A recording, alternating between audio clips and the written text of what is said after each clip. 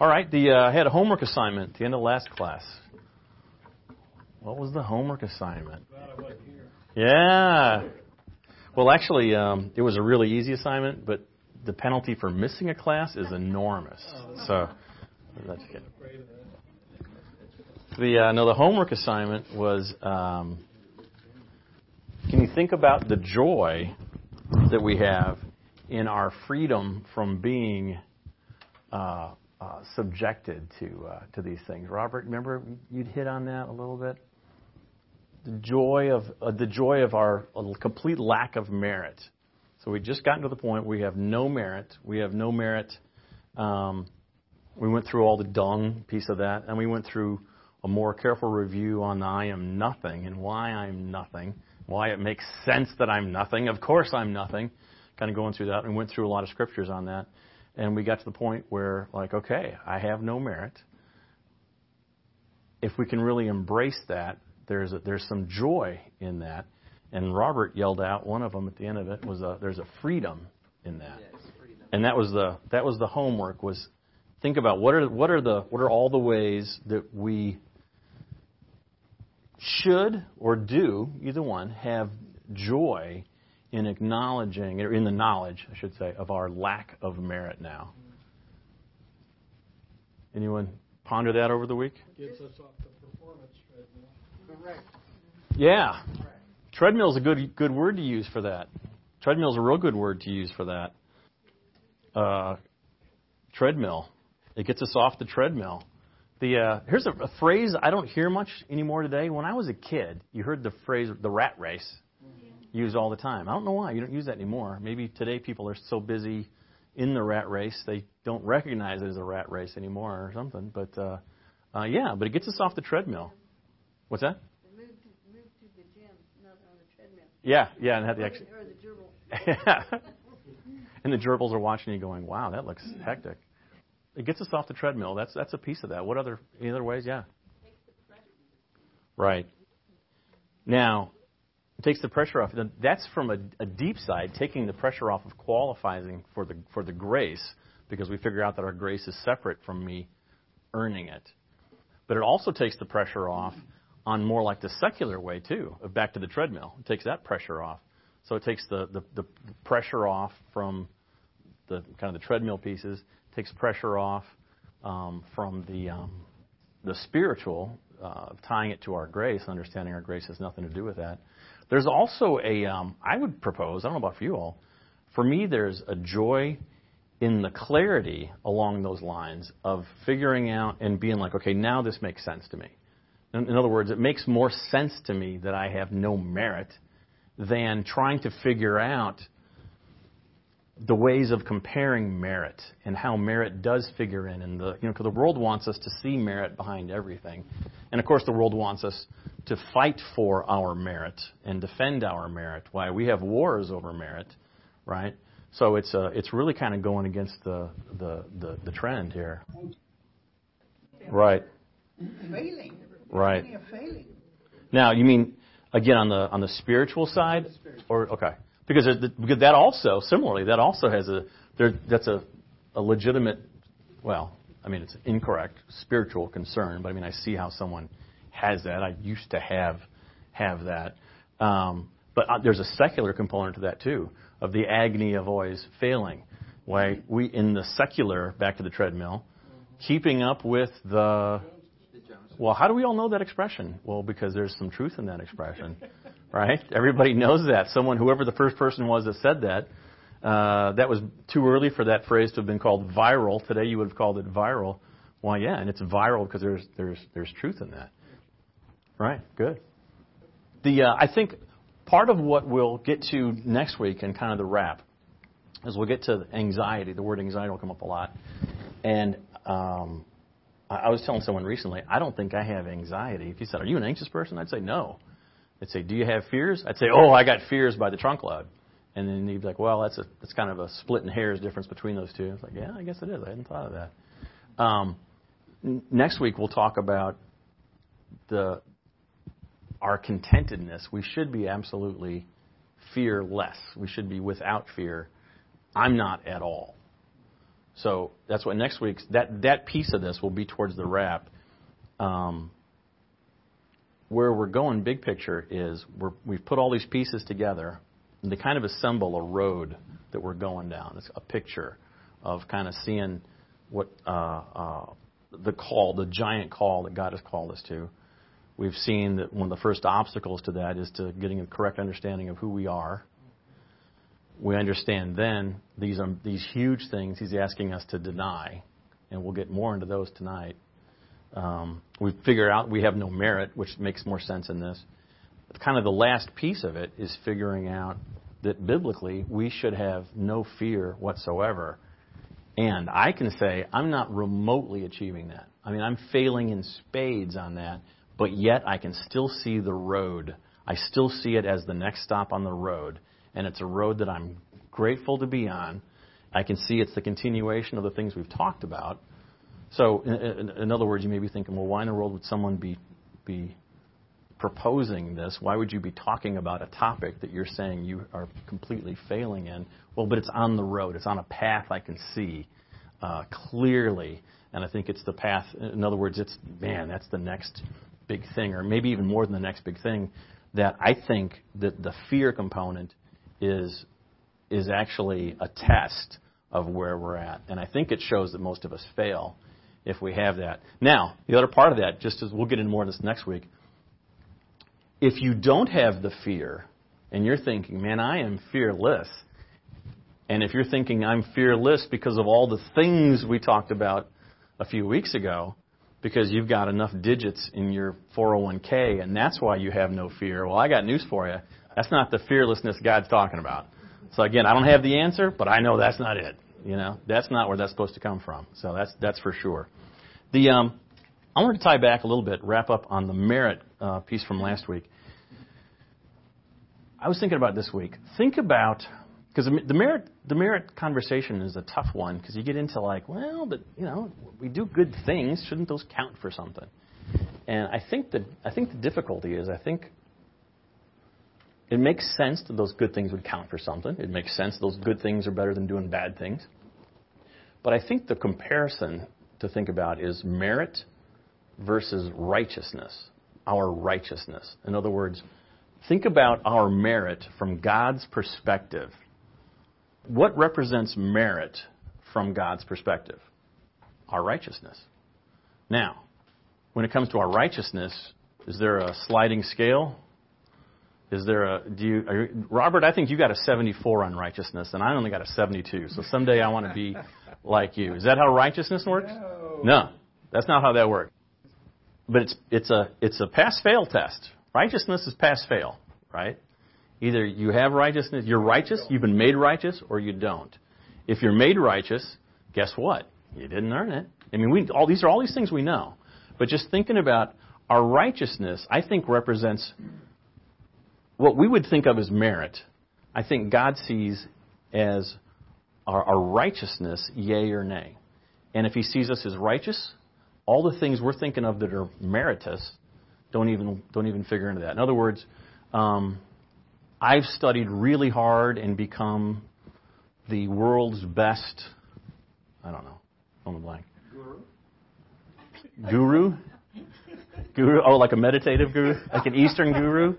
Yeah, no, I'm not sure how much credit I get for that. I'll change gears here. I've got a Kobe Bryant analogy coming up in a couple minutes. I've practiced. Well, let's just go with I'm Kobe Bryant. I am Kobe Bryant. I am one of the absolute best basketball players on the planet. Is that a valid merit? Well, it's not helping the human race, but it's a legitimate skill. I'm not going to tell Kobe Bryant he's got no talent, right?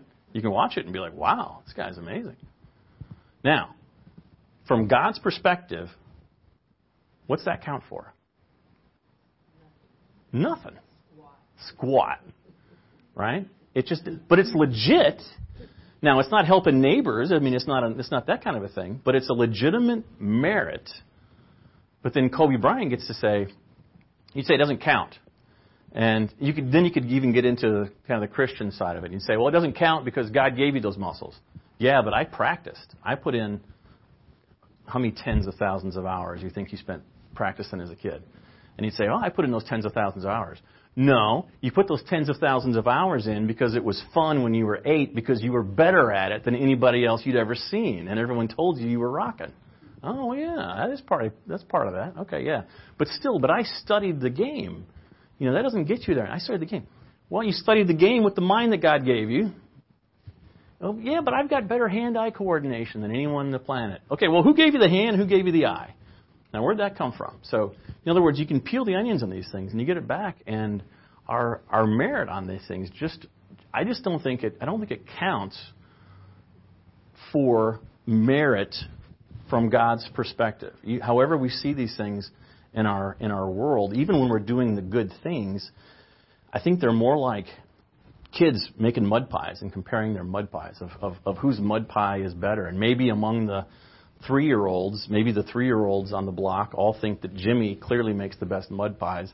Well, and the parents would be like, man, I don't know. I don't understand this stuff. So that's not to take away from the doing of good deeds. It's not about that. But I'm just saying, I think bottom line, I think they don't count as merit from God's perspective. And merit from God's perspective is righteousness. And, of course, Zechariah makes the best example of this, like we've been talking about. Well, guess what? There's 2 of you. There's you in the dung coat, and there's the righteous you. The righteous you is the you in the righteous robe that was given to you. You didn't even make your own defense because you can't defend. If you're defending yourself, you're on the wrong track. We all know that. Once you start doing that, it's like, oh, this is not gonna go well. I need to be right. I mean, you're just out all the way around. Right, you are. You're just out all the way around. One way to look at it, if we need to compartmentalize it and make it a little more logical, thinking about this. So the 2 things we've seen regarding our merit is your choices are dung or nothing, right? Several scriptures point to dung. Several scriptures point to nothing. You're just nothing. It just doesn't count. I think, if anything, thinking about the Zechariah analogy, maybe the dung is the old us, and once we're a follower, maybe then we are promoted to nothing. Okay? Because that would make sense regarding Zechariah. See what I'm saying? And so Paul's always saying, I am nothing. He who plants and he who waters is nothing, but he is this. I am nothing. And then Paul says he is his old achievements, all those things. Those were the things that were done. So maybe the point of this, maybe it's a timeline issue. Maybe it's a before and after. And the before is dung and the after is nothing. Congratulations. Well, isn't the after that we are... Right. We are... That's exactly right. That's right. It's simultaneously really something and not our something. It's exactly right. It's amazing. It's amazing. But it's like, the more you talk about it, it's like, yeah, that's amazing. I can't believe that. But even then, apart from God, I am nothing. Okay? Apart from God, I am nothing. So, apart from me, you can do nothing. Let's look at John 15:5 real quick and leave it open. We'll be there a little bit later. Starting with, just start with 5. I am the vine, you are the branches. If a man remains in me and I in him, he will bear much fruit. Apart from me, you can do nothing. Apart from me, you can do nothing. And he'd say, well, yeah, but I think what Jesus is talking about here is, no. Apart from me, you can do nothing. There's so many nothings that we see. It's hard to not assume that whether it's Paul saying it or Jesus saying it, that when they say nothing, they mean nothing. It's kind of like that sounds to me like.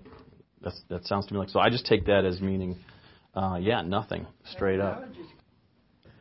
I thought of a few other just biblical analogies we can walk through.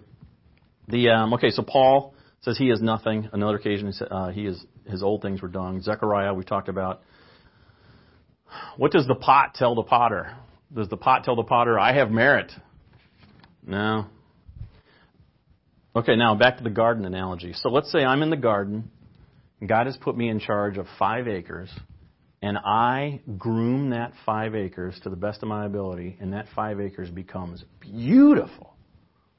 Do I get credit for that? No. Right. I'm pruning the things He's making grow. Okay? So He planted. I planted. He made the things He created. He made the seeds. on our salvation. So do I get credit for having the wisdom to come to Christ? No. Do I get credit for opening my eyes, my ears? Nope. Do I get credit for being humble enough to accept Christ? I need credit for something. Right, yeah. There's no piece of that. That's not part of the mix, right? Our credit doesn't factor in. And I think our merit on earth works the same way, is that there's just no spot for our merit to go. We can do things that are good, but if we do things that are good as a follower, then it's Christ in us doing those good things and we get no credit for them. If we're doing those things and we're not a follower, then you're still covered in dung, and it's a weird discussion because you're like, well, merit among the dung coat people, so it's kind of like the old expression of you can't take it with you, except that's always regarding stuff. But this is kind of one of those like, okay, well that's great. Take your merit, put it in your backpack, and see if that backpack makes it with you to heaven. Like, okay, it doesn't count. It's not going anywhere. I mean, it's. Do I get credit for believing? Yeah. Do you get credit for believing? Do you get the congratulations? There's another to send it up ahead. Yeah. Right. The only complication with that is, as true as that is, that I have heard people take that and then solid Christians, 5 minutes later arguing about jewels in crowns up there. And you're like, oh man, like I don't know, because I can see, and they can logically defend that. You're like, oh man, but to like I'm pretty sure that's, and I knew that's not what you meant. I'm just thinking that's just one of those things. I've seen people go there with that, and you're like, okay, I don't have the answers, but it's kind of another one of those. I don't know what the right answer is, but that's not the right answer. When you go that far with that, yeah, and that's exactly right. That's exactly right. That's the joy. It's liberation. It's liberating. It's a freedom. It's in the rest, in the knowing that if you whiff on something tomorrow, it's like, oh, all right, hey, I know who I belong to. I mean, it's the reason I wanted to hit that is as we go into the deny, getting a more detailed look of what it means to deny everything. The deny is really all-encompassing. That's on our magnitude list, right? With deny, like this is a big thing to deny. And I think we need to understand that perspective exactly to even give us a chance of embarking on this level of denial that I think we're called to deny. Is we need to get to that point. In other words, if we're not to the point where we find rest in that, and where we know confidently, like, wow, this is what matters, and that's all that matters, and that's everything. If we're not to that point, then we won't be able to deny everything that we're leaving behind. So that's why I see this as kind of a road, kind of a path to be on, and that's why it's kind of step by step, kind of how you get there. And we've been outlining the big magnitude words here. And we're going to add a magnitude word, kind of continuing. We've mentioned these for a few weeks now. The first one we hit was obey. The next one was deny. Then we added merit. And then we figured out that the pattern here is these are giant words that we can figure out. None of these words are partial credit words. None of these words are words where you get a score of 72. Either you're in obedience or you're not in obedience. Either you can deny. Our call to deny is to deny everything, including our own life, right? Our call to obey is to obey in every way. Our understanding of our merit, similarly, on the magnitude list, is 0. There's no merit. There's no possible place for partial credit to emerge in my calculation of God's view of the merit with me. There's no point for that. These are these giant magnitude words. Now the next one, it's another magnitude word, and we're going to look at it in John 15. It's abide. And so now that we're figuring out, we understand more about who we are, we understand the level of denial we're called to I want to start looking at the different ways we're called to deny ourselves. And John 15, in addition to saying, apart from God we can do nothing, in addition to that, it is. Now we'll look at the vine and the branches on the full perspective here. So there's a theme that runs through John 15, and a theme is too fancy. There's a word that pops up in John 15 over and over and over again, and in a lot of translations that word is abide. I am the true vine, and my Father is the vine dresser. This is the NASB for John 15. I am the true vine, and my Father is the vine dresser. Every branch in me that does not bear fruit he takes away, and every branch that bears fruit he prunes it so that it may bear more fruit. You are already clean because of the word which I have spoken to you. Abide in me, and I in you. Let's stop right there. What does abide mean? To dwell. It's a lot of translations take it as remain.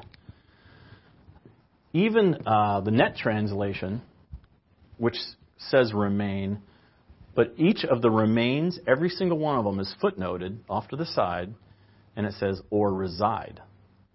So back to the dwell. I think for the denial aspect, for where we're going with this, think of it as the dwelling, the residing. Remaining is one of those concepts. It's nothing wrong with the word, and I'm sure the translators used it well. But it's kind of one of those. That's not what remain means to me. To me, remain isn't reside. But you see enough of these to say either reside, or dwell, or abide.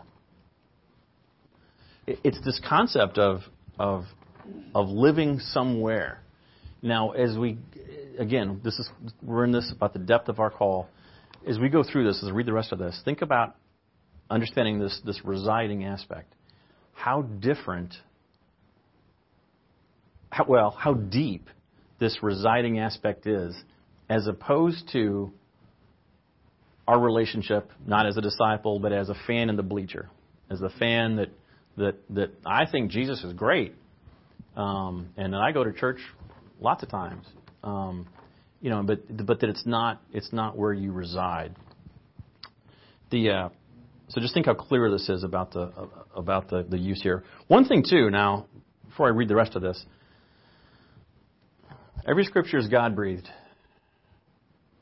except for John, because John must have not been writing what God wanted him to write. John must have just run out of his vocabulary so that he felt the need to use whatever word he used over and over and over and over again. No. Okay, if God has put a word this many times in the same passage, I assume this is the word God wants me to understand about this passage. It's here for a reason. It's key. I need to understand it, and it's not because someone was lacking for a broader vocabulary. I am the true vine, my Father is the vine dresser. Every branch in me that does not bear fruit, he takes away, and every branch that bears fruit, he prunes it, so it may bear more fruit. You are already clean because of the word which I have spoken to you. Abide in me, and I in you. As the branch cannot bear fruit of itself unless it abides in the vine, so neither can you unless you abide in me. I am the vine, you are the branches. He who abides in me and I in him, he bears much fruit. For apart from me, you can do nothing. If anyone does not abide in me, he is thrown away as a branch and dries up. They gather them and cast them into the fire, and is thrown away as a branch and dries up. And they are burned. If you abide in me, and my words abide in you, ask whatever you wish, and it will be done for you. My Father is glorified by this, that you bear much fruit, and so prove to be my disciples. He says disciples and not fans. Man, that would be a lot easier if he just said fans. Just as the Father has loved me, I have also loved you. Abide in my love. If you keep my commandments, you will abide in my love, just as I have kept my Father's commandments and abide in his love. These things I have spoken to you so that my joy may be in you and that your joy may be made full. I continued the rest of this for a different reason we'll get to in a few minutes, but That's the passage. That's the abide passage. So this is where we reside. This is where we live. We live with God. We live with Jesus. They live in us. We are together. We are literally attached. Okay, there's a vine and a branch. Okay? In the real world, gardens and vines and branches, what percentage of the time is the branch attached to the vine? 100. Okay? This isn't a place you visit. This isn't a place you check in with. This isn't a place you like to go on occasion. Right? This is not an acquaintance, really. This is not an acquaintance. This is intimate. It's huge. It's where you live. Now, since it's a place you live, is it a place you just happen to grow up and like? And you go like, I like this place. I think I'll stay here. No, you have to move there. Okay? You reside there, but you don't just get to stay in the place, in the comfort that you grew up. It requires a move. Okay, you have to move there. It requires a move, literally, right? Now, the move in this case is, it's the choice to follow Christ. That's the move. But it's a change. It requires a change. Nobody, no matter, I'm sure your parents thought you had never committed a sin when you were 7 years old, and they thought, well, my sweet little angel will never do this, I'm sure. But, however, yes, you've sinned. I got. If you weren't uncomfortable enough with merit, with merit, I can guarantee you sinned. So it requires a move. Nobody just gets to grow up and stay there. It's full time. You're attached. You're connected. It's. I can't think of any way. Again, all Scripture is God breathed. This is the analogy: is the vine and the branch. Is that like an exaggeration? I don't think there's any reason to think it's an exaggeration. I don't think it's any reason to think, well, they didn't really mean like attached. I can't see that. That's why it's on the magnitude list here. It completes the picture or continues the picture. It's a life-giving relationship. Right. Good point. It's life-giving. Back to how much credit do we get for our salvation? Well, yeah, but I chose to. Well, congratulations. Right. It's all dependent on Christ's love. It's probably even more explicit. It's all dependent on the Scriptures that says Christ is love. It's the magnitude of abide. It's one of those words you can read it. You can read through John 15. We haven't hit a verse this whole series. All the verses that we knock out are these verses you've all heard 100 times, maybe 1,000 times. We're not hitting anything new. We're not hitting anything that's even that subtle.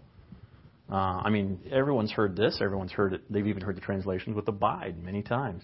But this is just a view, thinking through how deep this is really talking about. This abide. This is a big deal. This is a big word. And I don't see any reason to think that John is exaggerating through his choice of words. I just don't see that. I don't see this as anything other than absolute, full-time, always attached. The last piece of this, tying back to some of the tyranny of things, where we abide becomes our identity also. Do you see that? Now, what does that sound like? Well, what do we say? For the tyranny of things, there's three basic problems with the tyranny of things, and there are different levels of depth of the problem with the tyranny of things. First one is we just like things too much. We just like shiny, pretty things that go fast sometimes. Too much. We like those things too much. That first level of tyranny, that is us using these things as a tool to win our comparisons against our brothers. In other words, and just the people on the street. We use these things. We measure ourselves. We compare. We talked about the comparisons. Through those comparisons, the reason we make the comparisons is we're running a race. We're on the treadmill running a race. We want to win through things. And the way we win that, we use the things as the tool to win. Because my things are nicer than your things, so I win. And you say, oh, that's not why I have this big fancy thing. Kadokel. That's between you and God. But it's a common way to do that. Now, I'm not saying all big fancy things are evil. That's a whole different issue. We're not going to get into that. But just now, what was the next level we talked about? We talked about regarding the things. The next level down was trusting on the things for our security. And that security, again, it's supposed to be coming from God. We're supposed to have that. That's the next level of denial that we bump into, is we need to be relying on God completely. And instead, we can use the things for that. The third level, what I think is the worst level of our attachment to things, is when things become our identity, right? Now, what makes that particularly insidious? Well, it's in complete contradiction to abiding in Christ. That's our identity. It's in complete contradiction to where our actual identity should be. So when we just all can adopt these things, we can be like, I don't really like that, fill in the blank. I'll pick on country clubs again. I don't really like that country club's lifestyle. Yeah, it's a little fancy. It's fancier than I would like it. But, I need to be there so that just for the networking with all the other CEOs. It's good for me. I don't like that fancy stuff. But somewhere along the lines, maybe you became country club guy, and that's your identity. And you're the successful guy. I mean, I'm familiar with that. I've seen that. That's not a good identity. There's nothing. I mean, that's just a natural result. In other words, that's different than the guy who says, yes, I think I'm better than you because my car costs more than you. Okay, we know that's a numbskull. We get it. We know that happens. But it's easy for us to say, I'm not that guy. But the identity problem guy, that's more insidious. It's harder to spot. It's easier to justify. And it's in absolute contradiction to our understanding of what abiding as a branch of the vine is. It's just in complete contradiction. On the handout, so we'll go backwards. So we started at the bottom on the John 15. Let's move up to Proverbs 3. This is the one, you've all seen it before. Trust in the Lord with all your heart, and do not lean on your own understanding. In all your ways acknowledge Him, and He will make your path straight. Do not be wise in your own eyes. Fear the Lord and turn away from evil. What does that have to do with kind of where we're going? I think that's a really easy verse to miss the depth of that verse. It's easy to see it on a magnet in the refrigerator and say, trust in the Lord. Well, I do trust in the Lord. I think the second part of verse 5 is much harder to grasp and much harder to follow. And that's, and do not lean on your own understanding. Now, tying back to denying, what are we called to deny? We're called to deny our own lives. In Mark 8, we've gone through that. I think it's easier to say, sure, I would deny. I can deny my life. I think that's an easier thing to say than saying I'm going to deny my own understanding of a situation. In other words, I know, let's see, there's a situation I don't like, I don't know what to do, and it seems like, kind of maybe asking the old, what would Jesus do? You ask the what would Jesus do question. I think that leans this way, but at the same time, my own understanding says I need to go that way. And can you really make that choice when it really comes down to it? Can you override your own understanding? So now, what's that? Are we saying, okay, so we're not supposed to think about things? We're not supposed to be a thinking person? I'm just supposed to wait around and be like, have God whisper in my ear? Should I turn left or right at the next stoplight? No, I don't think that's what it's about. I think what it's saying is, in the event of a tiebreaker, you go with God's understanding. You go with God's direction, not your understanding. I don't think it's saying do things that are foolish. I don't think it's saying ignore the things you've learned. I don't think it's saying ignore things that seem reasonable and prudent and, and modeled by other believers. I mean, I don't think it's saying that at all. I don't think it's saying deny logic until your logic is confronted with Scripture. And at that point, we're to lay it down. Absolutely just lay it down. Because we have His mind, Right.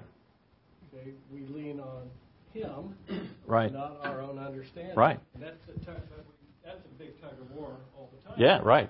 But that's back to Virginia's point of you're in that deep, you get it. There's joy, there's rest, as she said. It takes that level, and that's the big jump that we are called, I believe, to achieve, and I think that's the path we're called to pursue. And if I'm not at the finish line yet, that doesn't deter me from my belief that this is the right pursuit and that I'm going to keep going. And there's some success behind me. There's some challenges ahead of me.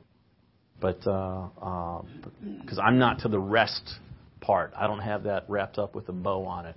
I think I've got a couple of achievements over here, but not to my credit, not to my merit, obviously. But that doesn't deter me from my belief that, like, okay, I think I see where this is going. We'll get to one thing next week we'll talk about too. Braxton and I had to talk about this a couple weeks ago, was that the concept that a lot of the Bible makes much more sense if you see it at this really huge depth level. The depth of these, the high magnitude words of obey and deny and merit and abide. A lot of the Bible makes a lot more sense when you get that. It's like the high intensity Bible. The high intensity Bible makes a lot more sense than a low intensity Bible where you're trying to figure out, it's a new translation. Yeah, the high intensity translation. Call it HIT. It's a hit. Have all the high intensity words in red. Yeah, that's right. That's right. Now, same thing, in a lot of the Proverbs, a lot of things are said twice. So I'll say it this way, and in case you didn't get that way, I'm going to say it this way too. So just to make sure you didn't misunderstand something. So 5 is, Proverbs 3:5, trust in the Lord with all your heart, and do not lean on your own understanding. 6, in all your ways acknowledge Him, and He will keep your path straight. 7, do not be wise in your own eyes. Okay? Fear from the Lord and turn away from evil. I take the do not be wise in your own eyes as the follow-up to do not lean on your own understanding. I take those two to mean the exact same thing, and they're additive, and making sure that you understand that's what this is about. The more you do rely on your own understanding, that means you look wiser in your own eyes, right? And anything we don't go to God for and rely on ourselves, not only am I not leaning on God, I am relying on my own understanding. Why? Because I look pretty wise in my own eyes.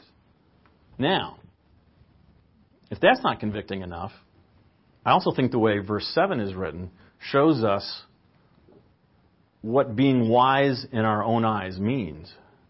I think verse 7 shows us, do not be wise in our own eyes, fear the Lord and turn away from evil. In other words, if you look too wise to yourself, if you think you're too wise, you have an improper fear of the Lord. If you have a proper fear of the Lord, and you understand who He is, what He can do, you're not going to look very wise in your own eyes. So that's a side point. That's not part of where we're going specifically with this. But if that's just reason 173 of why you want to make sure you don't look wise in your own eyes.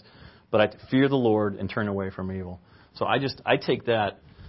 You put those two things together, understanding the danger of relying on our own understanding.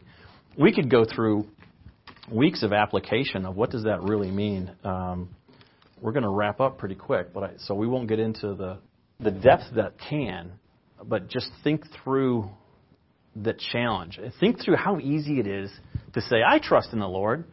I think that's much easier to say than to say, and I don't rely on my own understanding. Okay? Because one of those just rolls right off the tongue, and the other one you just twitch while you're saying it because you're lying. I don't rely. Of course, anytime there's a tiebreaker, I always go with God's. And you're just like, all right, where's the lightning at? No, I know. You're like, we just know better, and that's something to work on. At the top of that handout, so we had Mark 8. He must deny himself, take up his cross, and follow me. The note right below that is a note from Bible.org. To bear the cross means to accept the rejection of the world for turning to Jesus and following Him. Discipleship involves a death that is like a crucifixion. Well, to bear the cross means to accept the rejection of the world. When we talked about the tyranny of things and stuff, that is 99% about seeking the acceptance of the world. In other words, it's not just hoping for the acceptance of the world. It's trying to buy the acceptance of the world. It's trying to manage the acceptance of the world. It's trying to ensure the acceptance of the world through things. Right?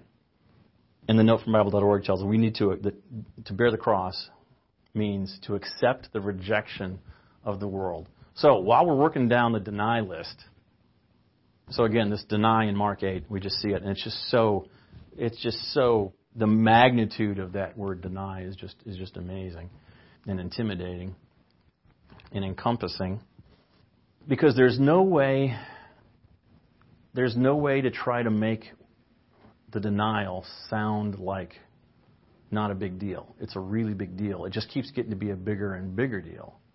And now, from this note, it involves accepting the rejection of the world. And it finishes with, see Galatians 6:14. So that's what's right below it.